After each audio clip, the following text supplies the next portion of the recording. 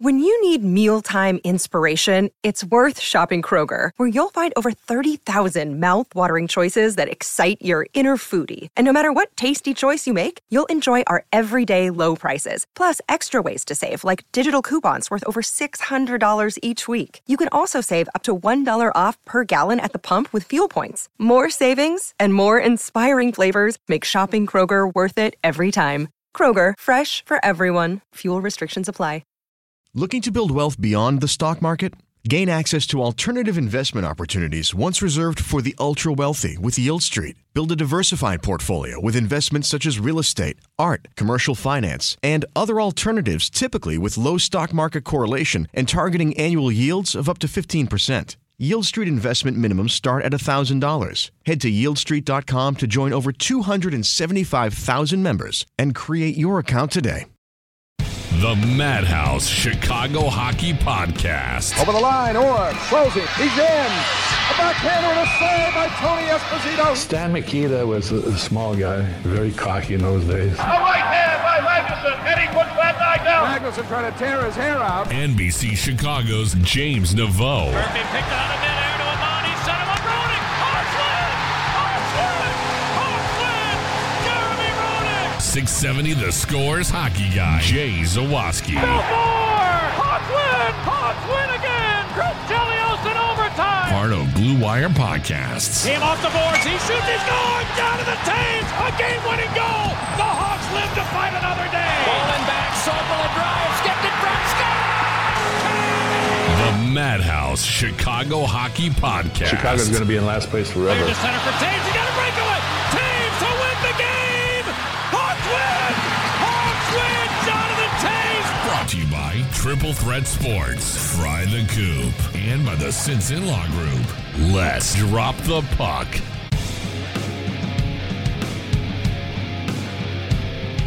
Welcome in, one and all hockey fans. This is the Madhouse Chicago Hockey Podcast. My name is James Naveau from NBC5 Chicago, and with me, as always, is the one, the only Jay Zawaski of 670 The Score and soon to be of WBBM, as he will become podcast overlord / dictator over there. Jay, congratulations on the new gig. Congratulations on all your life success, and congratulations on having a really cute face. I like it. Oh, thank you very much. As I was watching my face during the Colby Cohen interview we're going to share later in the podcast, I'm like, God damn, my beard's out of control. I don't know. My beard, like, I shaved after the What About Chicago marathon that Danny Parkins did. I gave the old shooter mustache, the Rod Beck mustache.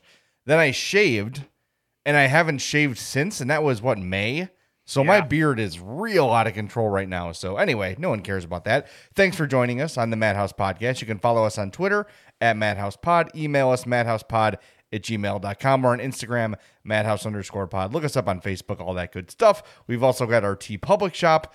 If you're shopping at TeePublic, check out some of our great logoed merchandise, some other cool designs we've got in the store. That link is in our bio. And anytime you shop on TeePublic, whether it's for Madhouse Podcast gear or not, please use our link as it helps us out.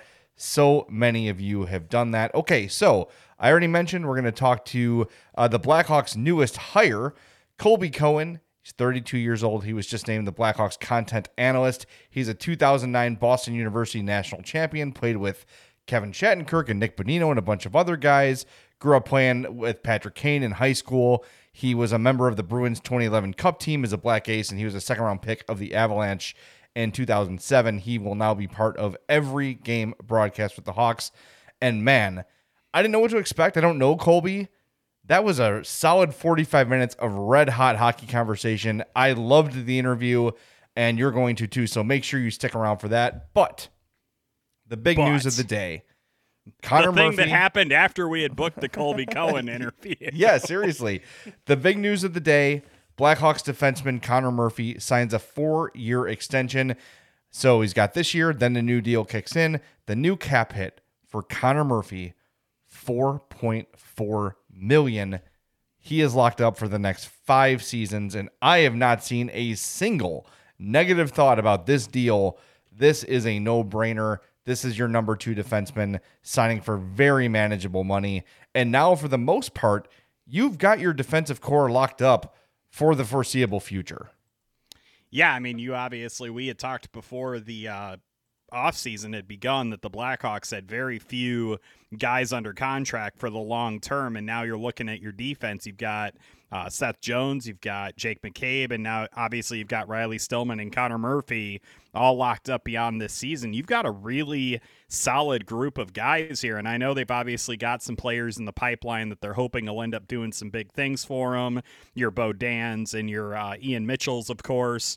But when you look at what they've got locked up and the ages of the guys that they have locked up, when this contract expires for Connor Murphy, I believe he'll be about 33 years old. So you're really paying $4.4 million a season to a dude who should theoretically be entering the prime of his NHL career. I think that is a massive win for the Blackhawks to get him for that price. I think you and I would agree. I think he's been their most consistent defensive performer in recent seasons.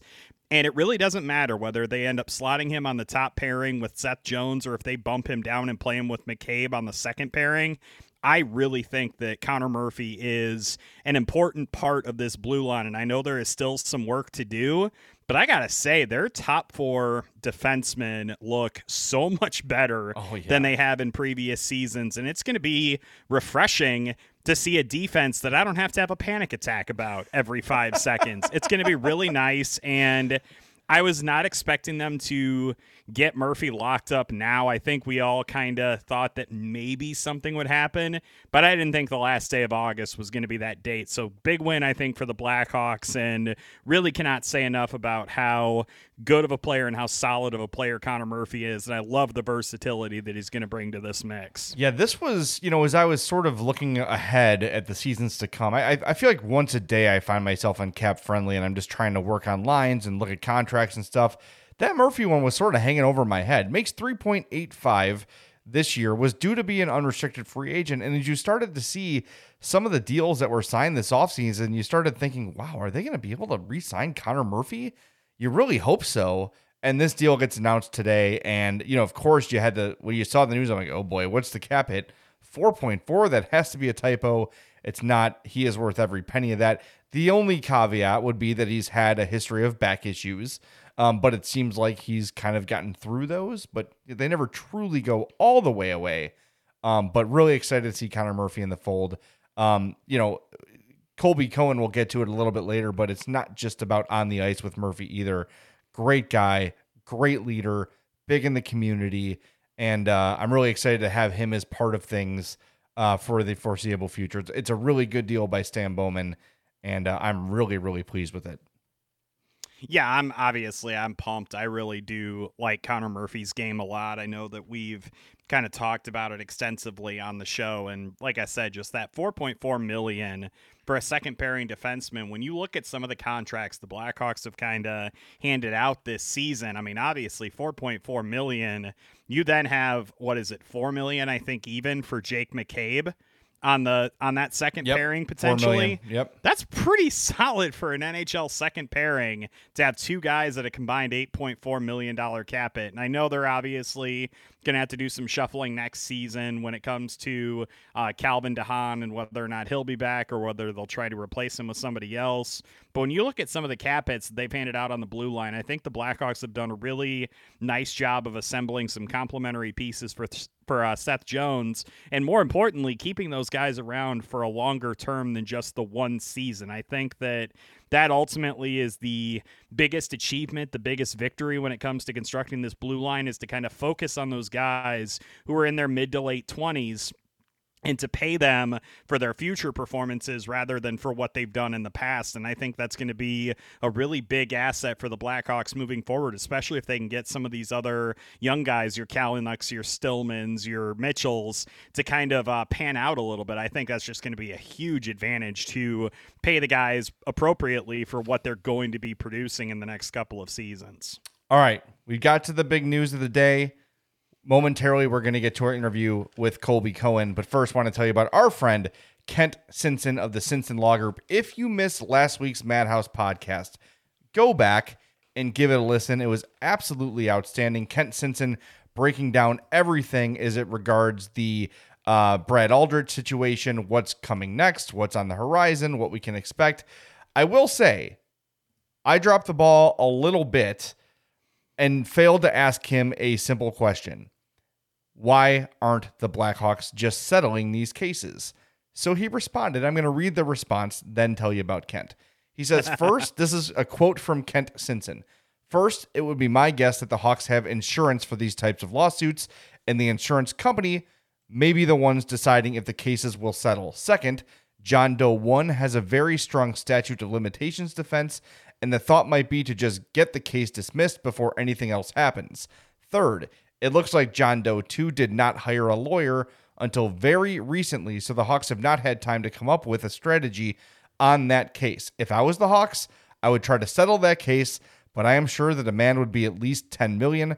The Hawks should offer $2 million and then see if they could meet in the middle. So there's Kent Simpson on the Blackhawks potentially settling any of those cases they're facing in the Brad Aldrich situation. Now that I've read you that quote, Kent Simpson opened his own law firm over 20 years ago after over a decade prosecuting homicide cases as an assistant Cook County State's attorney, and his results speak for themselves. He deals with all sorts of injuries as a result of accidents, slip and fall cases, hazardous drugs or products. Simpson Law Group, they charge you no fees unless they win for you. So call for a free consultation, 312-332-2107, or visit SinsonLawGroup.com. That's SINSON lawgroup.com. Don't go offsides. Go top shelf. Call now. Make sure you go back and listen to last week's podcast. And I want to give a special shout out to TSN's Rick Westhead, who's been all over this story, took the time to, on his own, tweet out our interview with Kent Simpson, shining a huge spotlight on our podcast and, of course, on this story. So thanks to Rick Westhead for doing that. We're working on getting him on the show soon. So without further ado, here's our interview with the brand new Blackhawks content analyst, Colby Cohen. Going back for it, the battle. Roeder couldn't get it out of there at the point. They'll go back and forth with it. Lined up shot, deflected, score! Cohen's shot goes in, and Boston University is your Division I champion. 4-3. Why in the world are we playing a highlight from the 2009 National Championship game? Well, that's very easy. Colby Cohen, the hero of that game, is the new Blackhawks content analyst, and he joins us here on the Madhouse podcast. Colby, thanks so much for jumping on, man. Appreciate it. What an intro that was. Gary Thorne, I mean, I will hear that, in my sleep until I no longer can hear things, guys. So thanks for the intro. That was fun. That was a cool way to start. Well, that's awesome. I actually was listening to your interview with the Blackhawks Talk podcast, and I'm like, well, I got to find that highlight. That sounds awesome. And we can start there before we get to your role. But that team, the 2009 Boston team, it was Kevin Shattenkirk, Eric Gryba, Nick Bonino was on that team. There are a lot of NHLers, and that's not Colin Wilson, Matt Gilroy. We had 12 players from that team who played in the NHL. David Worst, our whole decor, all 6 regular defensemen played in the NHL.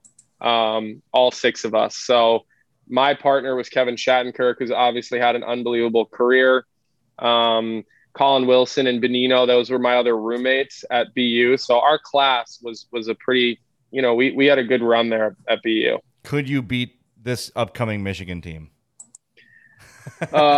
This Michigan team is going to be fun to watch. I mean, I'm very much looking forward to it. And it's funny because I don't remember who I was chatting with. And I said, yes, they have so much talent. And I hope they're at the Frozen Four because I'll be doing the Frozen Four again. So I hope they're there. They bring star power. They're Michigan, great alumni base. They travel well. But I also will caution anyone and everyone. And I will tell you that this will probably be the hardest coaching job Mel Pearson at Michigan is ever going to have because, you got to manage some serious personalities, talent, egos. I mean, not an easy thing to do. Jack Parker, our year at BU, like at that year we were just talking about, we lost maybe like 4 games that year or so. Maybe I'm off by 1 or so, but his job that year, and he was the first one to say it, I just have to stay out of your guys' way and make sure I'm managing personalities and letting you guys play on the ice. So that Michigan team will be fun to watch, and they'll draw a lot of attention this season. All right, well, we're going to get back to college hockey because it's something I definitely want to talk to you about, and it's been on my mind a lot over the last few years. But first of all, congratulations are in order. I know you filled in for Eddie O last year, but now it's official.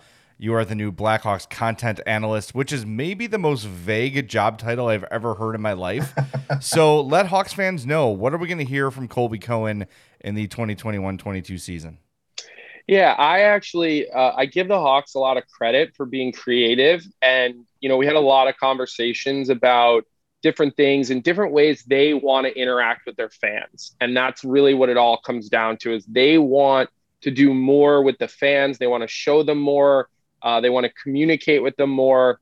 It's really all driven around sort of fan experience and how we show up to the league, and I think that they have a lot of very cool ideas.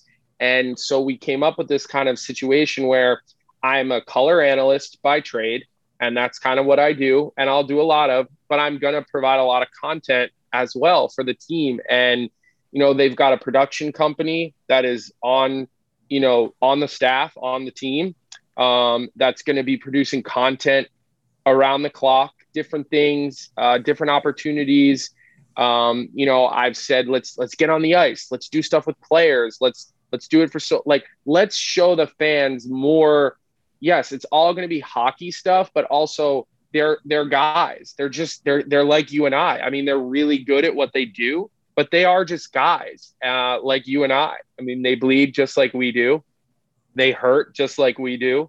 And they get paid a lot more than you and I get paid. But, I think, producing content, analyzing what's going on in games, being able to jump in as a studio analyst, being able to jump in the booth with Eddie, maybe trying some new things and potentially getting an opportunity to go between the glass and sort of rounding out the in-game broadcast. I think there's just going to be a lot of different opportunities that come up. And I think that's why the team, came up with sort of a vague title. I think there's going to be opportunity where I'm, providing content for the website, just from a different point of view, obviously, because, I'm not that far removed from playing. I don't think it's any secret to anybody that I didn't play 1,000 games in the league. I wasn't an all-star. I wasn't the best player. I played in the NHL, and guys, when I was playing, I was hanging on for dear life. So I don't think that's a secret to anybody when you check out Hockey DB. I was drafted high, and, for some, every player's journey goes a little bit of a different way.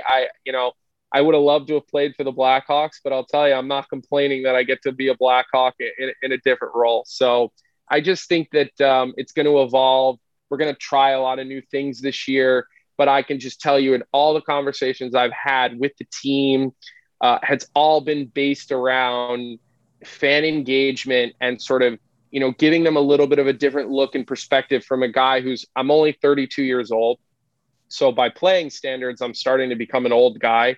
I was just around a lot of my peers this weekend in Boston for, a terribly sad reason. We lost our friend, our teammate. I mean, we lost a great guy in Jimmy Hayes, but we were all together and kind of looking around, realizing that my group now is an older group. The 89 class, the 88 class, we're kind of the old guys at this point into our 30s. So, having said that, a lot of these guys, current, former, peers of mine that I played with, I played against, college, juniors, the NHL, the AHL, training camp, development camp, being a healthy scratch, there's just, there's a little bit of a different perspective that I'm able to bring, I think, because of my close proximity to the players and to the game, just based on my age and my recent experience. So I'm excited. I think that it was a really bold move by the team to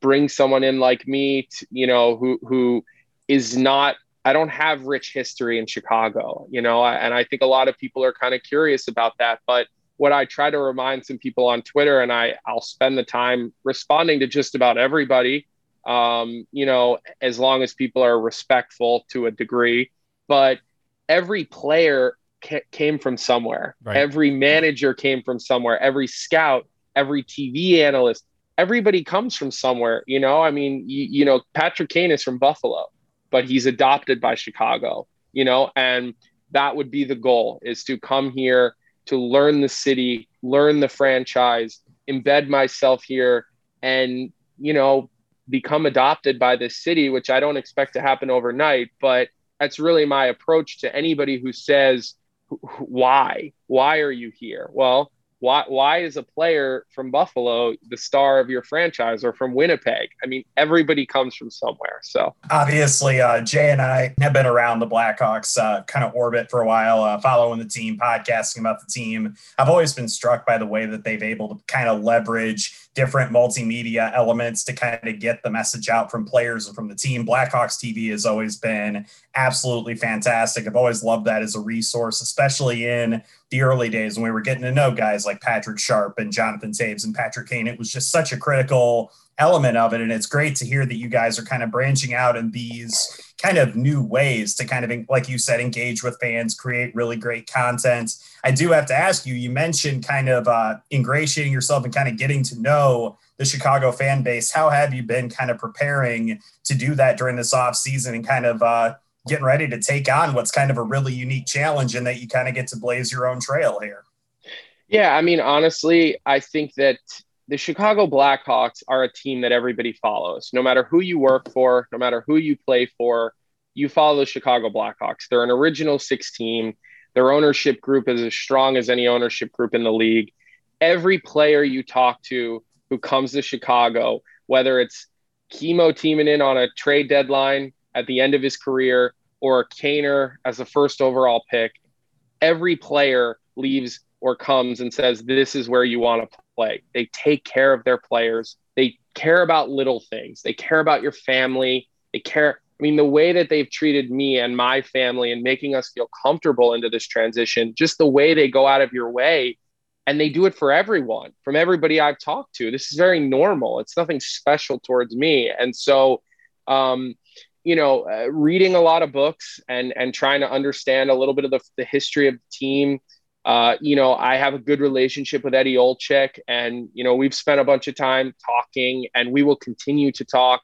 I've gotten a lot of opportunity to talk with management, scouts. I think they've kind of opened the doors to me and given me the opportunity to start really embedding myself and understanding what's going on in the organization. What are our key pillars? What's important? And it's going to be a combination of reading history and talking to people and learning while I'm there, going to training camp, going to rookie camp, watching guys. The one thing that I'm always really careful of is I want to judge players on what I see and not what I necessarily read. And so I want to do a little bit of reading to get some basic, foundational knowledge, but a lot of it is stuff that I'm going to have to see. I'm going to have to be there. I'm going to have to watch practice every day. I'm going to, there are things that are going to take a little bit of time, but as long as I understand the important pillars from the organization, it makes that a little bit easier. But, very much looking forward to training camp. I'm moving out to Chicago probably later this week. My stuff is on a truck somewhere, and as soon as they give us the green light that it's going to be delivered to our house in Chicago, then we're gonna make our way out there. So it's gonna be a learning process, and it's not gonna be overnight where I have it all down like guys like you that have been around the team for a long time. But it's just you can learn a lot from talking to the right people and just really throwing yourself into the fire and sort of figuring a lot of it out with your eyes and from what you're hearing from people you talk to and that you trust. What excites me about this hire, Colby, is your relationship with the players. And I think that, people that know how to listen to commentators talk know, hey, I had a conversation with this guy or that guy, and that's informing what I'm saying, right? And I think that sort of relationship that I don't think your traditional broadcaster has, right? Like Pat Foley is not talking to Patrick Kane. Pat Foley is not talking to Connor Murphy. Eddie Olczyk, maybe a little bit more because as a former player, but you're a peer. You're a guy who played recently with these guys. You grew up playing with Patrick Kane. I just heard you mention James Van Riemsdyk in the other podcast I was listening to on the Hawks Talk podcast. You have these close relationships with these guys, and that is going to inform your analysis. And I think that is invaluable to know where the players are coming from, to know how the players are feeling. And you're going to have to be careful with how you deliver that message, of course. But that's a sort of access that the fans are getting through you that they probably haven't had before. Yeah, I mean, I don't know Pat super well. We worked a game together. Obviously, he knows the league like the back of his hand. He's called a million hockey games. I mean, he's a legend at what he's done. And Eddie is another guy. Eddie has a lot of, I mean, Eddie's such a well-respected guy. I actually think most players look up to Eddie, almost like a big brother situation with Eddie. I just think he commands such a level of respect. I know he does.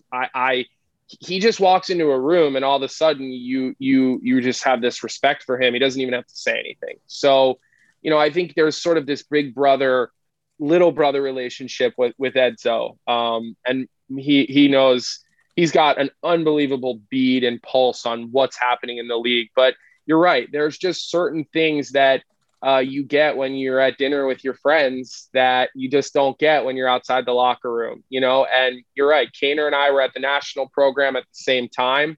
We were in high school classes together in Ann Arbor. He was on the 88 group and I was at the 89 group, but those teams blend together there in Ann Arbor. So, and he was actually a grade behind. If you guys kind of remember his trajectory, he left Ann Arbor and went to the OHL because he wasn't old enough yet, because he's a young 88 birth year, which is why he was in our draft in the first place. So, that type of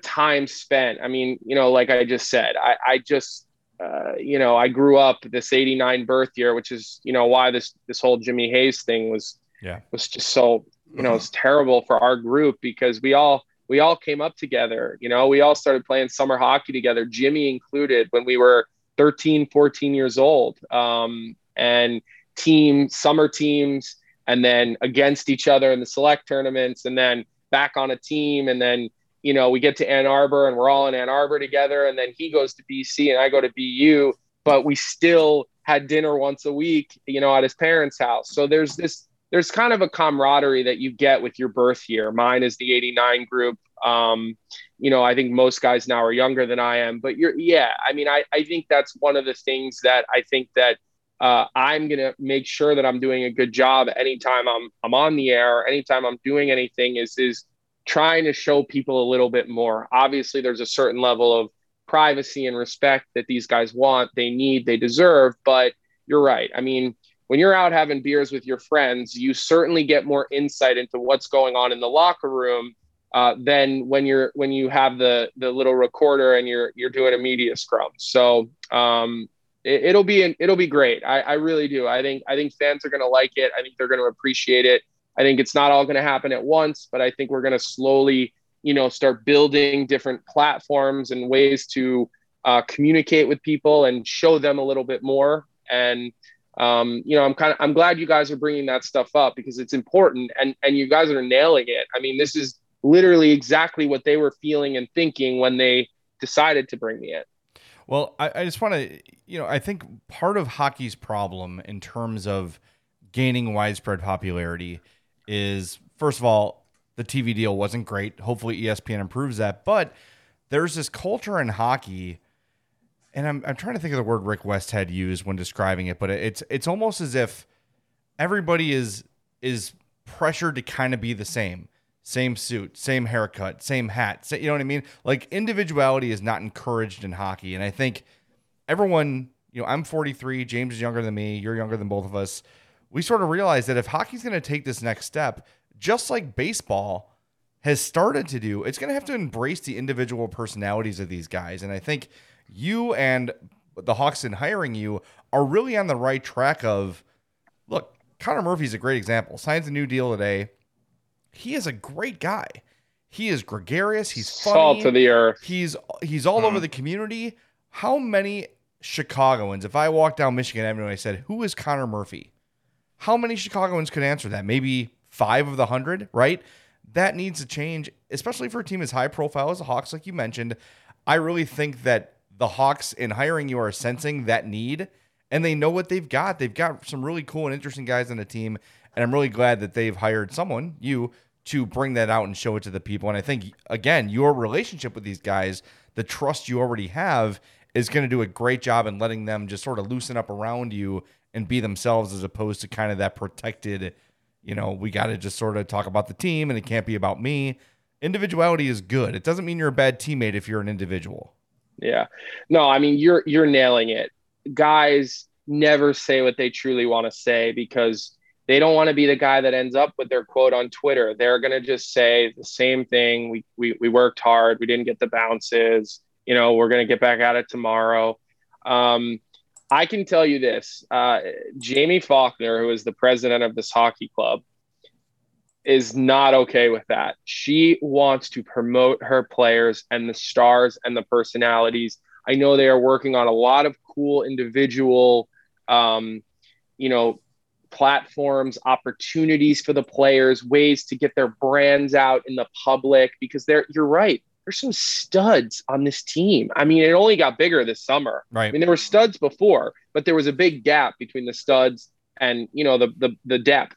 Now it's a lot different. I mean, they really retooled this roster, and, Seth Jones has a big personality. I mean, he does. He's got a big, I'm not saying he's loud, but he has a good, wholesome, competitive, excited personality that, like, people need to see that, and they're never going to see it in a post-game scrum. So, right. I know that's one of the initiatives the team is working on. Listen, it's not going to change overnight because this is a culture that goes back a very long time.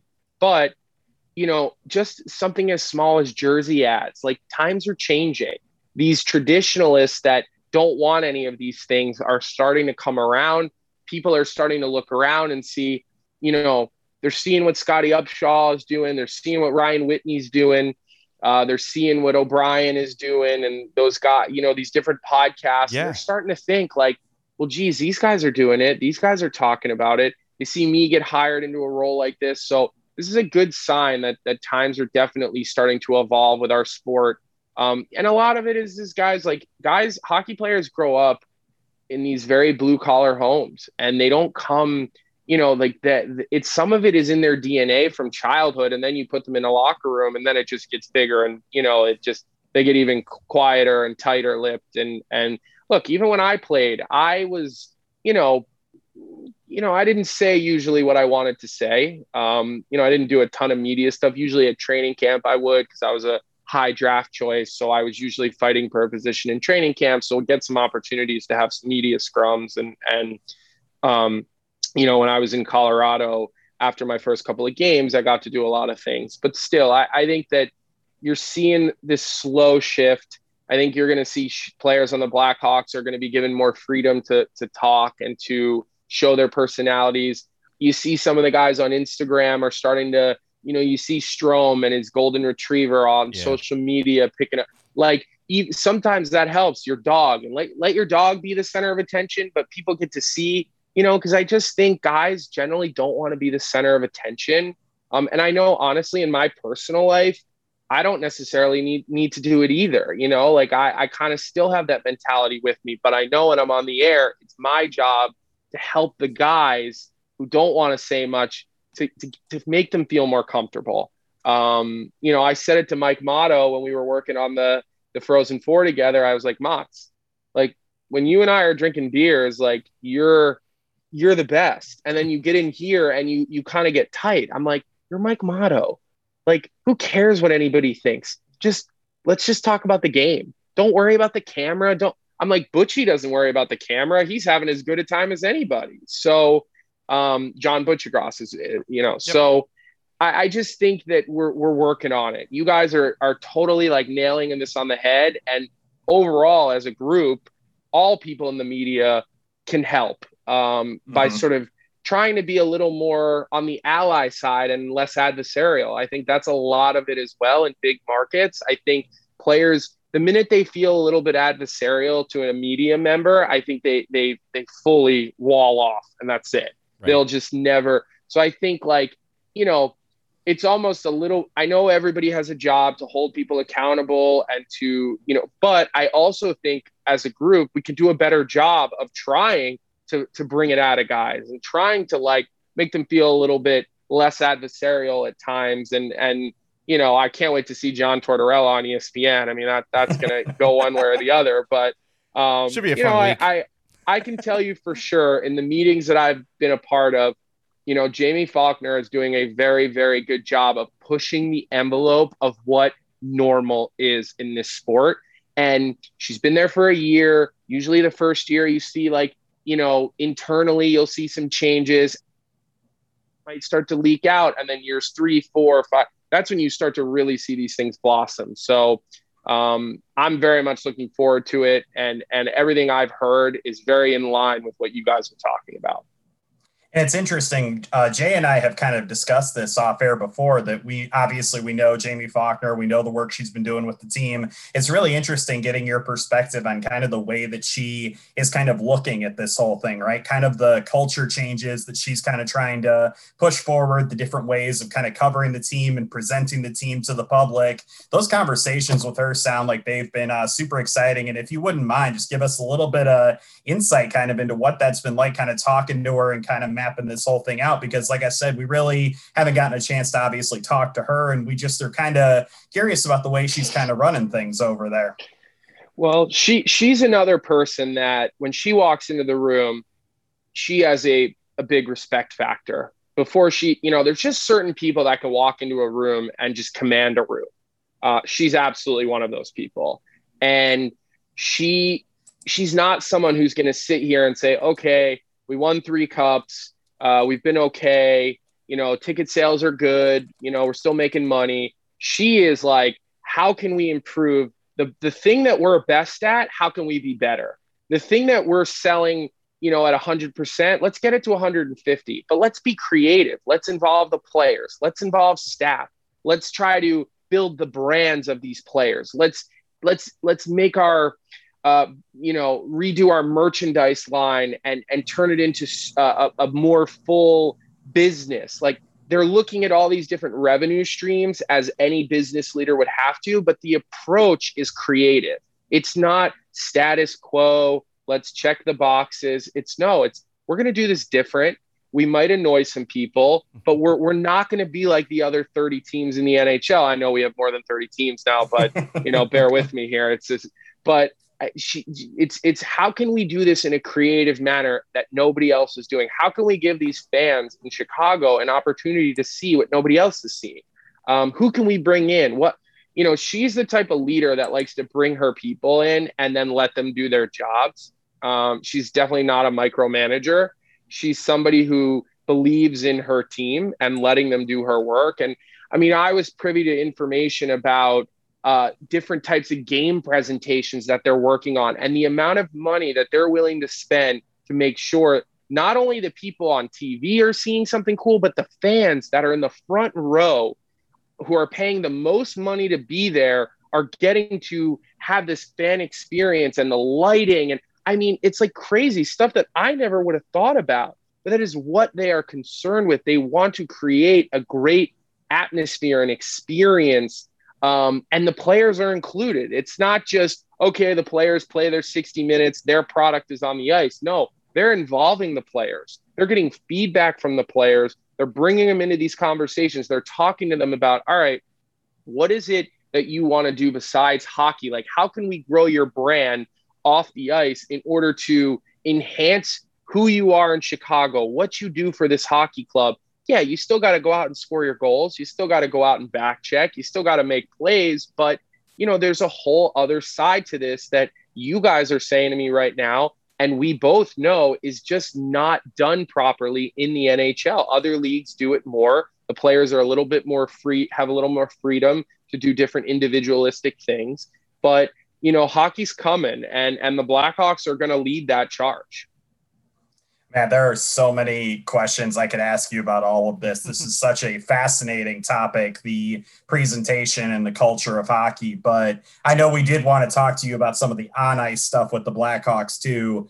Before we get to that, though, and I'll obviously let Jay kind of kick that off, I do have to ask you, you've mentioned several people during this interview, whether it's Pat Foley, whether it's Edzo, whether it's John Tortorella. Who are some of the broadcasters, the kind of the guys that you look up to, and maybe kind of let them inform a little bit of what your style is while you're doing broadcasts? I mean, I got the best seat in the house now to watch the guy that I think is the best at this, and that's Eddie Olczyk. I mean, there's a reason when the national TV deal was up, there was a bidding war for who was going to get Eddie Olczyk to lead coverage here in the United States. I mean, he's the best at this. There's just no doubt. I've watched Eddie for a long time. Even when I played, I liked watching Eddie. Eddie's the guy that I will watch and learn still when Eddie is doing things. So, I like Ray Ferraro.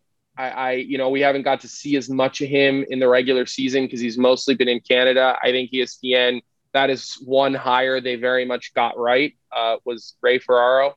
And I think, those two guys, I've done a lot of games with a lot of different people. I've worked, with Sam Rosen. I've worked with Pat Foley, like you guys mentioned. I did a couple games with Kenny Albert, radio. I've called a bunch of Winter Classics. I think I've taken a little bit from a lot of different people. Keith Jones, when I was working in Philadelphia doing studio work, obviously getting to watch Jonesy every night and seeing how he does it. Again, I don't think that I'm like anybody else necessarily, but I definitely watch some of those guys that I just mentioned.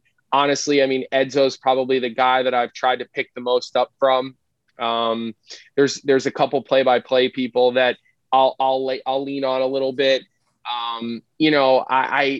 I like working with the team too. Like when I do the Frozen Four and I get to work with Barry Melrose and John Butchercross, and I know our broadcast is a little unorthodox. It just is. It's not your typical, cut and dry play-by-play, and then one analyst and two analysts. It's much more, three guys that are sitting there, having a steak and drinking and talking about the game. I mean, seriously, like that's how, I don't know if you guys caught any of the Frozen Four this year, but that is very much how John Butchergross, Barry Melrose, and I do those games, because we have a great time off the ice. We spend a lot of time together for 2.5 weeks, and we bring it right on the air. I mean, there's a lot of chirping going on amongst the three of us. There's a lot of, different ways where we're just talking about the game, and it's not a play-by-play guy who's kind of yelling at you, telling you what's happening. And then I chime in on the left and Barry chimes in on the right. So I think our show with the Frozen Fours, it's a little different. It's a little unorthodox for what I think we're looking for, but it's one of the most fun things I work on and I get to do. And just trying to like dig in a little bit deeper. I mean, I think a lot of analysts that work on TV, I think they get a little bit lazy. They turn into narrators of highlights, and I'm not being brought in to narrate highlights. Anybody can read a shot sheet and narrate a highlight. You guys have seen enough hockey to know that shot went over the goalie's glove. You both already saw that. So, my job is to tell you where the breakdown happened. Was it 200 feet the other way? And then I think a lot of my perspective, my position in hockey, guys, my default position is there is not a bad player in the NHL. That is my default position, because I played in the NHL. I was drafted. I did not last a long career as a player, and I respect and I know how hard it is to exist in that league every day for X amount of years. So my default position is every guy who plays in the NHL is a good hockey player. Now, there's varying degrees of good, which we obviously know. But when I broadcast, I come from that angle every single time. And people may get annoyed at me this year and feel like, oh, I'm not ripping a guy hard enough. But like the bottom line is when a defenseman turns the puck over, no matter how egregious the turnover may have been, he wasn't turning it over to piss everybody off. He's trying to make a play that didn't work. So my job is to tell you what he was trying to do, why he didn't work, and what he could have done differently to be successful in that opportunity. But by no means am I going to sit here and tell you, player X sucks because he turned it over and the puck ended up back in the net. Because there is no such thing as a player who plays in the NHL who either makes league minimum or higher, which I think is up to like $700,000, who sucks. It doesn't exist. So that is my default position, and that is kind of where my lens, as I'm evaluating a game and watching a game, that's where it starts. Our conversation with Colby Cohen continues in a moment on the Madhouse Chicago Hockey Podcast.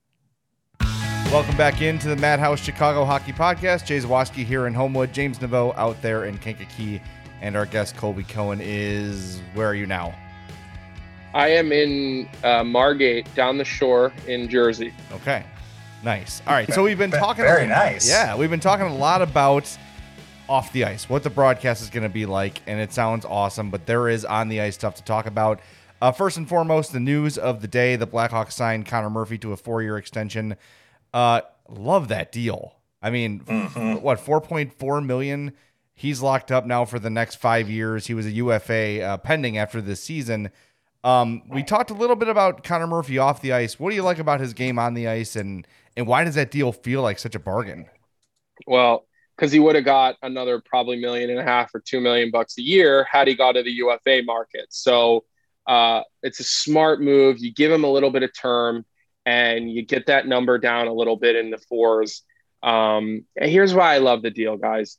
You win hockey games with goaltending and defense. I mean, Patrick Kane is going to score 100 points no matter what. Like, that's just, that's like oxygen. We're still going to have oxygen when we wake up tomorrow. So you need a D-core. You need guys that you can rely on. You need players who the young players can learn from, can play with, can watch them make simple plays and be successful. Connor Murphy is consistent every single night. You know what you're going to get out of him. You're going to get 5 goals. You're going to get 15 assists, and you're going to get a guy who plays his ass off every night, who kills penalties. He can fill in, if need be, anywhere in your lineup. He can play on the first pair and shut people down. He can fill in on the second power play if you need him. He'll kill penalties for you. I mean, there's basically nothing he doesn't do. He wears a letter, so he's obviously a leader. I don't know him personally, so I can't tell you what kind of leader he is. I'm not going to just make stuff up just for the sake of it. But, I know his pedigree. He played at the national team. He played on the World Juniors. He's worn letters for USA Hockey. I took that path as a player, so I understand those types of characteristics guys have in order to captain those types of teams. The cap hit is just right. It's a fair deal for the player. It's a fair deal for the team. But now you have him. He's locked up. You've got Seth Jones locked up. You're bringing Stillman back. You're starting to look at this D-core, the players who are locked up versus the young players now who are going to battle on the bottom side of the lineup, whether it's Kalnuck, whether it's Mitchell, Bodon. I mean, Vlasic is at BU still, but he's coming. So now you've kind of got your top 4 locked up. You know who's going to play defense for you on your first 2 pairs every single night. You know who your starting goaltender is going to be most nights. And that's how you build a hockey team that wins in the playoffs. I mean, you look at Tampa the last couple of years, obviously Braden Point, Kucherov. I mean, these guys are ridiculous, and they might not be the best example because they're just like a freakishly built team. But look at their D-core. Both years they won. They had 6-7 NHL defensemen who could play any role and any way, any single night. They had a goaltender who stood on his head anytime the team had a slow start. He erases a lot of mistakes, that goaltender. Well, now the Blackhawks have the same thing. You've got a true number 1 defenseman, and these guys don't exist. There's only about a handful of them. They're like number 1 quarterbacks in the NFL. How many teams know every single year who their quarterback's going to be? Not that many.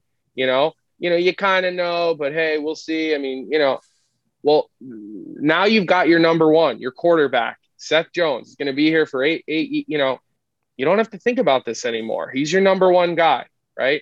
So I like it. I really do. I like the signing. He's a leader. He's good on the ice. He's consistent. You guys watch him play hockey. I don't need to carve up his game and start talking about the different attributes, but it's a really good signing. And it's an important signing for reasons that we don't just see on the ice. Obviously, the Seth Jones trade and signing really lit Blackhawks Twitter kind of on fire this summer. A lot of mixed reaction to it. Obviously, a lot of excitement with what you said about him being a number one defenseman in the NHL. There are not very many of those guys. There were also detractors who said the cap hit was really high, the cost to acquire Jones from the Blue Jackets, especially with the situation they were in, where he only would accept a trade to a handful of teams. It felt like the Blackhawks gave up a lot to get him. What would you say to kind of those fans who kind of question either the cost of acquiring him or the cost in signing him? Because the way you're making it sound, and I obviously don't want to put words in your mouth, that's why I'm asking you this, it sounds like this is a very reasonable contract for a guy who is a number one defenseman. Is that kind of a fair assessment of what the Blackhawks were doing and what your eyes are kind of telling you here? Yeah, I'm never one to generally question a general manager, because most of these guys are there for a reason, whether we like them or we don't. No matter what the city is, there is a reason they're a general manager, and I'm not. So I generally look at what they do, and then I start trying to, understand, well, why did they do it, and what was their reasoning for it. And Seth Jones is a number one. Okay, there's only 10, 12 true number ones in the league. I mean, do you guys agree with that? I mean, disagree if you do. I mean, that's roughly the area we said. Yeah. Yeah. And if you want to nitpick, you might say Seth Jones is at the bottom of the list of number ones, but the fact remains number one. Mm-hmm. Right. But, he's also born in 19, he's 26, 27 years old. Yeah. Okay. So defensemen's best years are 26 to 32. I mean, that's when you see these guys absolutely dominate. I mean, think about Pietrangelo between the age of 26 and 32. Think about, Giordano. Charlie McAvoy, he's not there yet. He's still going. He's still got a little more room. And so, I think you get Seth Jones in his prime, which I think is exciting. You put him with a bunch of forwards like Kane and Taves, so he's going to be able to get the puck into their hands. I mean, I don't know exactly who they're planning on playing him with, but, you think about Jake McCabe, you think about DeHaan. I mean, you start thinking he's going to have a good partner. He's going to have a good goaltender. And here's the other thing. When you're bidding for a player's services, you're always overpaying a little bit. I mean, that's anything. That's not just players. If you and I want the same car, and we're at the Jeep dealership trying to get the same car, and you and I want the last one on the lot, and the sticker's $26,000, one of us is paying $28,000, or we're not getting the car. I mean, that's life. When you're bidding on something, I mean, you look at what the Flyers did, what they gave up to get what they wanted on the back end this year, or any team that was active in free agency. You always overpay. I mean, that's life. That is not just for a player. So I think the cap hit's reasonable. He's a big, strong guy. He's built like a freaking Greek god. So he doesn't strike me as the type of guy who's going to break down, because he's just a big, strong, tall guy. He's lean as hell. He moves very well. He doesn't take a lot of big hits because he skates so well. I mean, he's a big dude. I love it. I really do. I'd have paid any price to get a guy like him on my team, because I just think these number one defensemen are difference makers. A guy like him gets hot and gets really feeling good about his game at the end of the year. He's a type of defenseman you can ride into the cup. I mean, Hedman did it 2 years ago. McDonough did it last year or this past season. You see, every team who wins the cup has their star defenseman feeling really good about his game and really carrying the play and just dominating the entire game, basically night in and night out in the playoffs. So I like the move. I don't mind the contract. That's the price of doing business. I thought it was brilliant to trade for his brother, because honestly, I don't know his brother's game well. I'll learn his brother's game, but I would think that was very strategic. Hey, we can get a good NHL player in Caleb, but then that puts us in the front running for a guy like Seth, because who doesn't want to go play with their brother, obviously, right? So I thought that was good move by Stan. I thought it was smart, forward-thinking decision to make. Knowing that the family is as close as they are. I mean, I don't know if you've seen them on social media. Their mom is like the CEO. If you look, I think in her her profile literally says CEO of like Team Jones or something like that. And so I'm looking, look, I get to cover this guy every night, and Marc-Andre Fleury, I mean, and Kane and Tate. I mean, it's like you have a nice nucleus of really, really high end players then you know, with a good supporting cast. So, you know, we'll see what happens once the season starts, but so far I've been impressed with a lot of the moves that have been made. All right, well, before we let you go, I want to get your take. I think the biggest question Hawks fans have heading into the season is Jeremy Colton as a head coach. It feels like after, you know, 3 seasons, we still don't really know what to make of him because there's been injuries, there's been COVID, there's been Jonathan Toews missing a season. So it's been really hard to get a read on Jeremy Colton, a head coach. I know you're, you know, new to the Blackhawks scene totally, but you spent some time last season. What are your early takeaways about Jeremy Colton, and in your conversations with the players, what have they expressed to you in terms of Jeremy Colton, a head coach? So I know the players very much like playing for Jeremy, very much like playing for Jeremy. I mean, I got that. I knew that even before I joined the organization. You know, I did the Winter Classic a couple of years ago and chatted with a bunch of the guys, Kaner included. The guys very much like playing for him. And that was his first year. Or maybe even, you know, that year he might've even got brought in. Q might have gotten fired during the season that year. I don't remember how it exactly. I believe that's correct. Don't hold me to the exact, but I'm pretty sure that was how that worked out. So, you know, and that was a team full of a lot of older guys that were starting to be different roles, which is a challenge for a guy who's in his 30s, right? So I know the players like playing for him. He's a player's coach.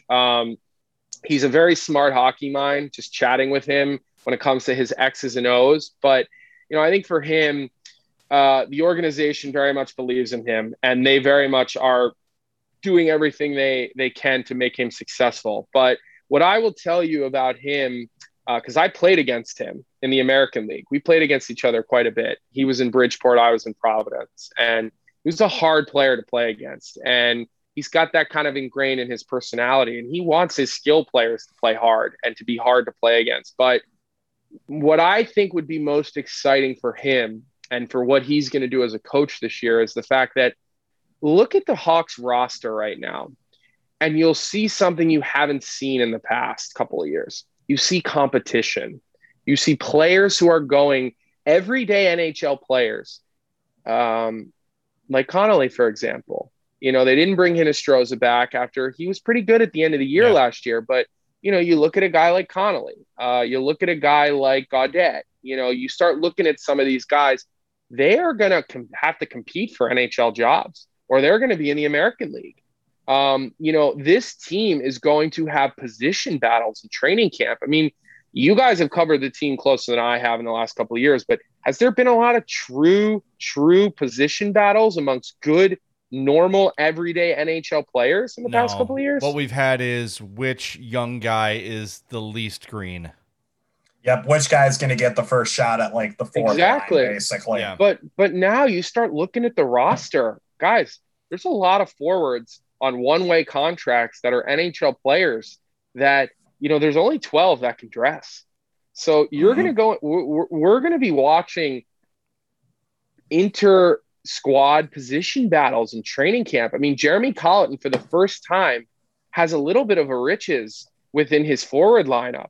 He's got a little bit of a riches in his defensive lineup. I mean, he's got capable defensemen. I mean, there's going to be probably 4 young defensemen battling for that sort of bottom spot or somewhere in that bottom 4, I guess maybe you could say, or maybe it's 5, 6, 7, but whatever. You never want a young guy sitting in the press box too often. But I think the best teams have a lot of internal competition. I mean, the best teams that I was on, that I was around, whether I was sitting in the press box in Boston, watching the team win every night in the playoffs in 2011, or it was training camp and I'm looking around and I'm like, there's nothing given. I mean, besides maybe the first 2 lines on that Bruins team in 11 and then in 12, everyone else was competing for a job up until the first game and just about every night the entire season. I mean, and that's healthy for a club. I mean, generally the teams that are winning in the end of the season are teams that